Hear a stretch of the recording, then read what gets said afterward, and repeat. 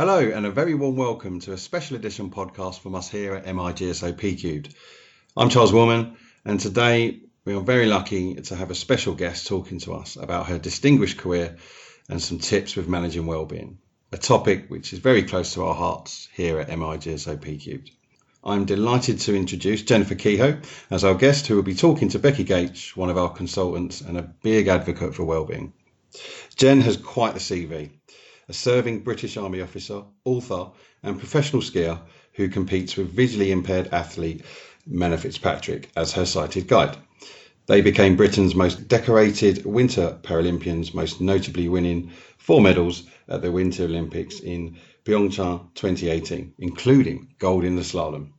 So, without further ado, I'd like to hand over to Becky and Jen. Please take it away. Thanks so much, Charles. So, Jen, first of all, can we start with you giving us a little bit of background to your career? How did you get from the military to being a Paralympic ski guide?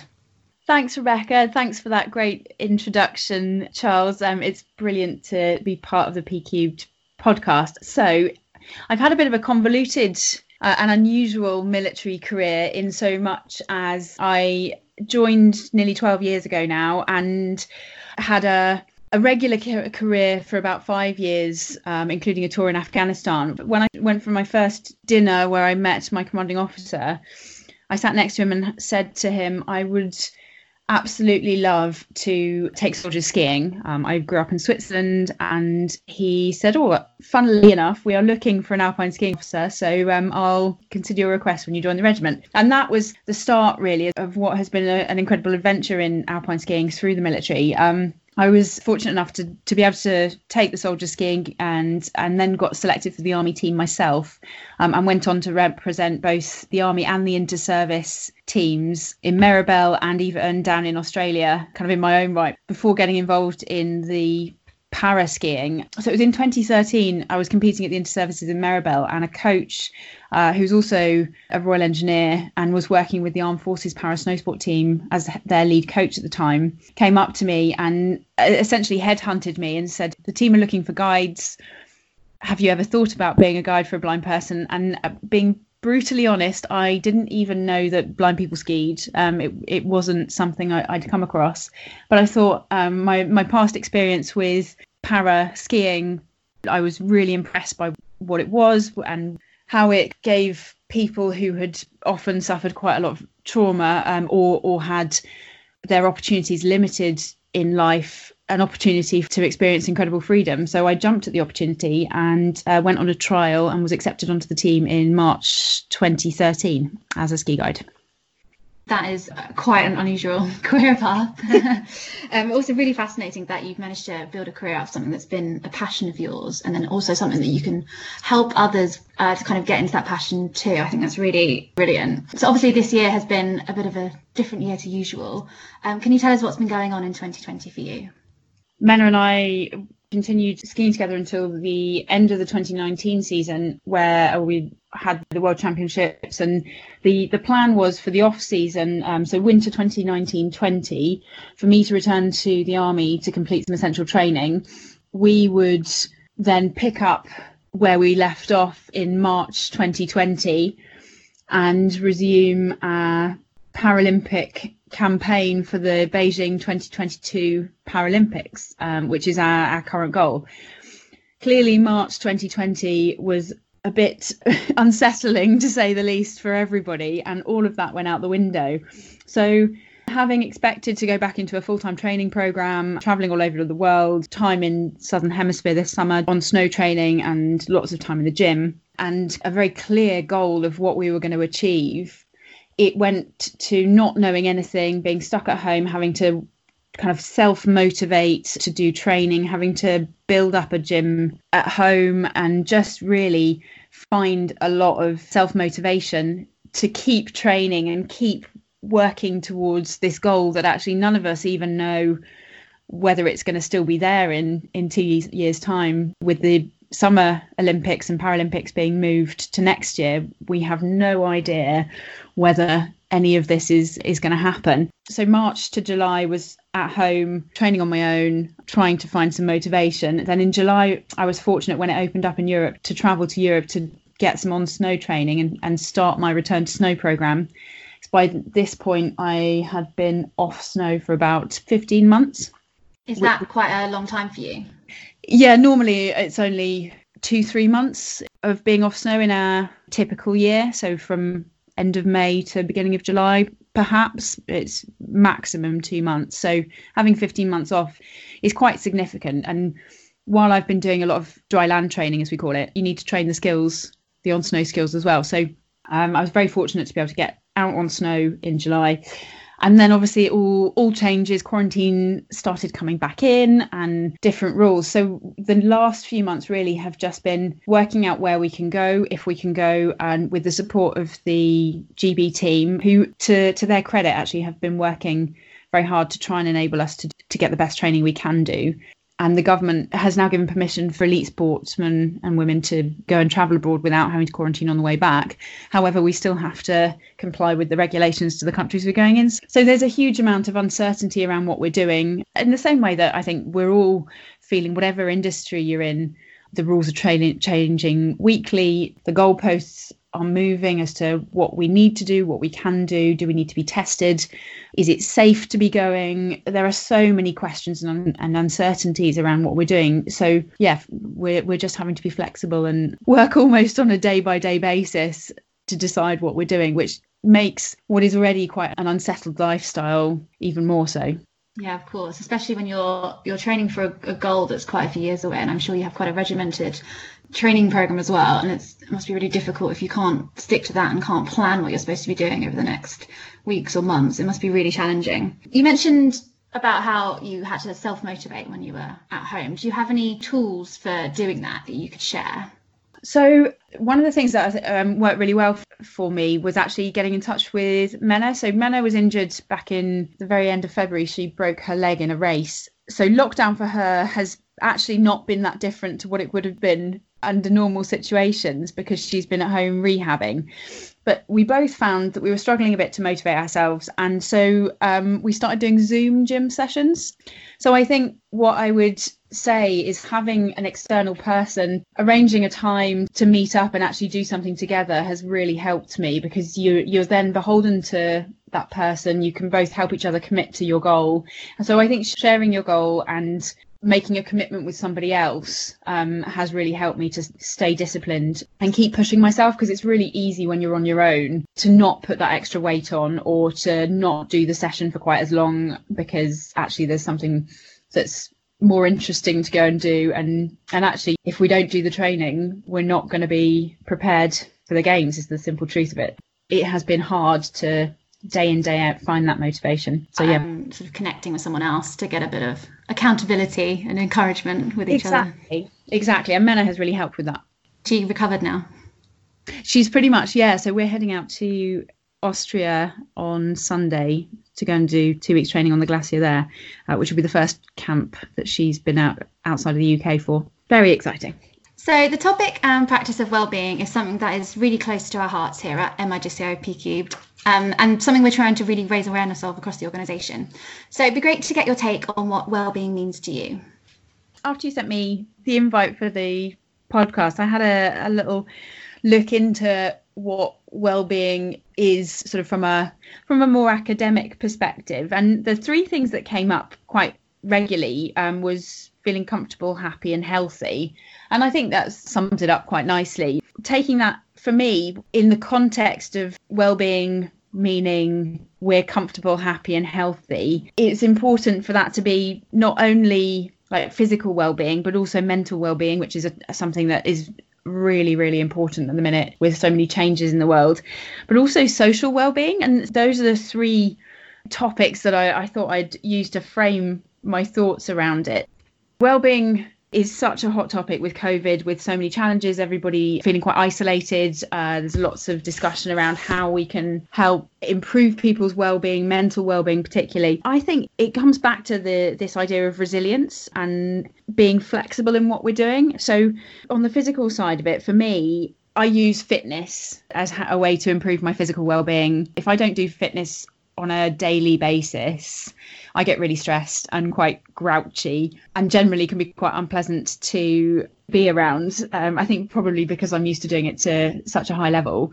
So maintaining a really healthy fitness routine is something that's really important. I think if you can incorporate that into your daily life, whether it's a half an hour walk or a bit of yoga or some Pilates or a run or whatever it is that makes you feel good, then I think doing fitness in some capacity is really, really important to physical well-being. And I know it makes a huge difference for me. And I'll come on to a bit how that's affected me very personally quite recently as well, a bit later on. But the mental side of it, again, being in lockdown, I was quite lucky and I had a housemate, so I did have somebody to talk to. Partway through lockdown, she got seconded over to a job in London and moved out for 6-7 weeks, and suddenly I had nobody to talk to. I was having to, again, self-motivate, do all my training by myself, had nobody to talk to in the morning, nobody to wake up and have breakfast with or have a chat with. So it was quite a lonely existence. And I was really, really reliant on connecting with the outside world to get that. So to overcome the challenge of feeling really lonely and feeling like my mental health was deteriorating, I made sure I was challenging myself with different things each day. So whether that be reading a new book. The thing I took up during lockdown was actually the guitar. It's something I've wanted to do for ages. A friend of mine lent me a guitar back in January, and I'd never really had the opportunity to do it. So I decided to challenge myself and try and learn it. Thankfully, the Fender app became free for 3 months. So I've really used that as a way to improve my own mental well-being and feeling challenged. And the other thing I thought about with regard to the mental side is this idea of needing to feel respected, having the respect from our friends and peers. And I think that it's been quite interesting transitioning from the back end of 2019, going from being very high profile in sport to coming back into the military and having to readjust to being in amongst peers who have gone and done incredibly well professionally in the military, where my experience is much, much less from a Green Army perspective. Although I can stand up and hold my head higher in my achievements in the sporting world, I was coming out back into a world which was very unknown to me and quite uncomfortable. And so readjusting to that and believing in myself that I had earned the respect of my peers for doing something that was different, but not necessarily measured in the same way as perhaps the traditional army model measures it, was quite difficult. And it's still something that I'm working on to deal with now that I've transitioned back from being fully military to being dual career. So there's lots around that transition, and I think crosses over into the social side where you're seeking approval from friends and this kind of idea of social currency and making sure that we're comfortable and happy and healthy in our environment. So yeah, there's been lots of challenges to my well-being from all three sides. Thanks so much. That's a really thoughtful take on what well-being means to you, and I think that's actually going to be really helpful for our listeners to think about it in those three different aspects. And it's good to hear you've faced challenges despite having such a kind of decorated career, and that you're still human even though you are such a superstar in many ways, including now being a rock star as well, which I think is a brilliant outcome of lockdown. So well done for that. My singing ability leaves a lot to be desired, so I don't think you'll be seeing me on any stage anytime soon. So another question I have is whether you have a wellbeing mentor or someone that you look to as a great role model for well-being. I do, actually. This person has really helped me on quite a holistic journey through personal well-being and understanding it. And I really do view well-being as holistic. So one of my founding principles, if I can be so bold to call it that, comes back to nutrition. What it's really important as an athlete to eat well, because, you know, that is your fuel. But it's also really important to eat well from a well-being perspective. So my mentor is a woman called Lizzie. She is a life coach and a very good friend, and she was actually a friend of and colleague of my mum's before I met her, but we were born on the same day. We're a few years apart. She's a little bit older than me, but we look at life in a very similar way in many, many ways. And she has inspired me to understand myself better and to look after myself, but also to look at the world in a different way and to try and bring positivity and improve the well-being of those around me.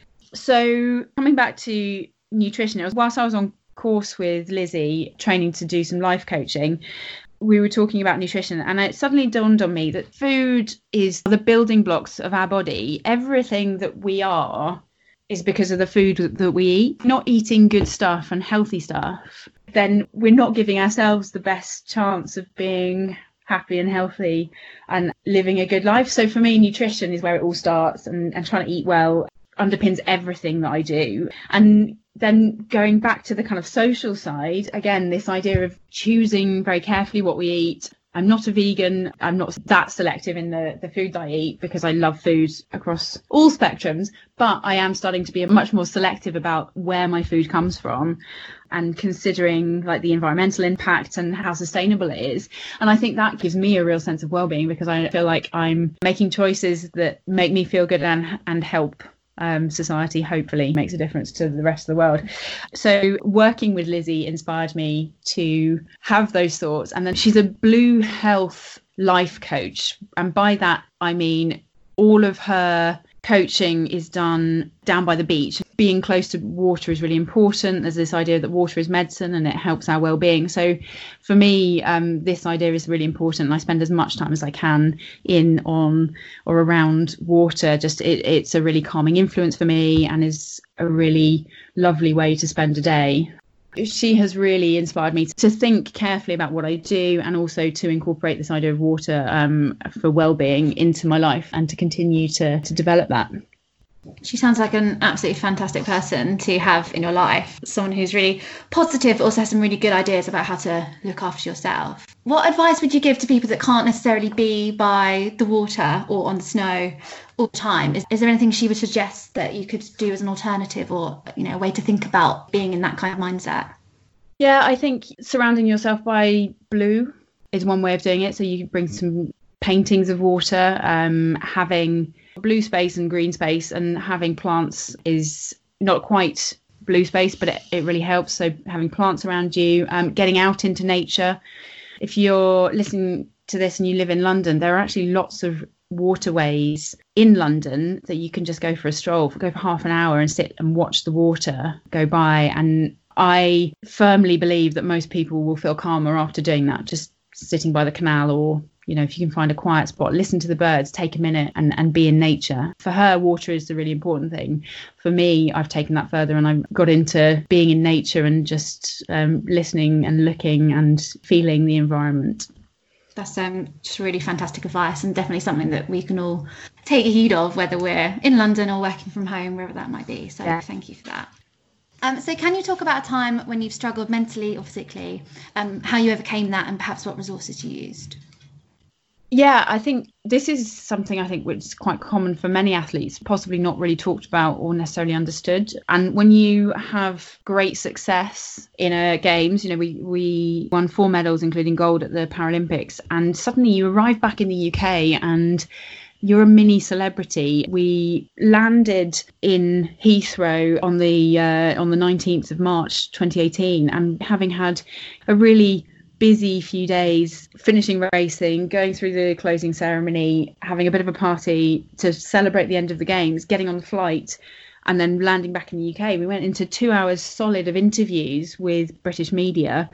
And then for the next 2 weeks, Menna and I were dashing up and down from London to Manchester, working with the BBC, with Channel 4, doing interviews, radio, all sorts of things. You get thrown into this. There's no kind of preparation for it really, unless you've been through it before.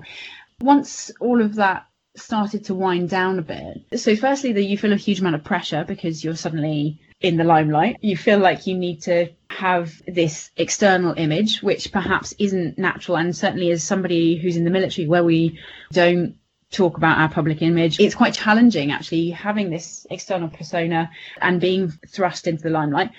Actually talking to the media is quite comfortable, but having your life on display is less comfortable. And I think I really struggled mentally. I was going through quite a difficult time in my relationship. There was a lot of changes in life. There was all sorts of things going on in the background. And I was going through what I didn't really realise at the time, but what many people would recognise as depression, and really, really struggling. And it wasn't until probably 9 months later that I really recognised that and started to be able to do something about it. So I turned to my friends and started talking about it, which was really helpful.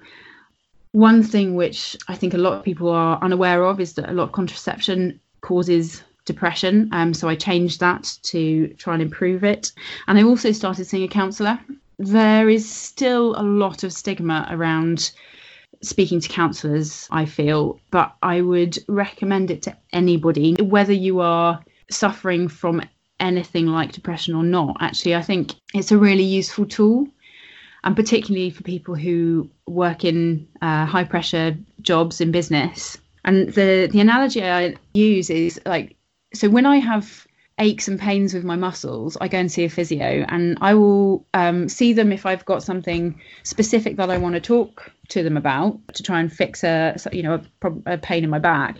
But I also go and see them on a weekly basis. I will just go in for a checkup, and I see counselling in a similar way, not on a weekly basis perhaps, but certainly on a monthly or a quarterly basis. I still see a counsellor and talk to them, and it's just having that person who's external to the rest of your life, who is able to just have a totally neutral perspective on life. They really helped me through quite a difficult, dark time in my life in 2018, understanding where I was in that transition kind of post Paralympics. But I've continued to talk to somebody regularly, just as almost a maintenance and a self-care mechanism to help me work through some of those issues that perhaps you don't want to talk to your friends and family about. And it's been a really, really useful tool. Thank you so much for sharing that. It's not something that's always easy to talk about, so it's really good to hear you being so open and honest about it. Hopefully people listening will feel that they can reach out. I know even talking to friends, they don't feel comfortable talking about it or don't want to admit, but when you're open and honest with that kind of thing, I find people are more open and honest with you. So hopefully, even if it's one person that it helps, then that's cool. Thank you so much, Jen, for giving us such brilliant insights into your fascinating career, and also for sharing some advice for how we can think about and also take control of our own well-being. I really appreciate it. Thank you both so much for having me. It's been brilliant, hopefully useful advice. If anybody wants to follow Menna and my journey to the next Paralympics in 2022, you can do so on Instagram at Menna and Jen. It would be great to see some of you following us. Jen, Becky, thank you so much for your time. A great conversation with some really open and honest insight around the topic of wellbeing. To our audience, we hope you enjoyed this and found it useful. Have a great day. Thank you.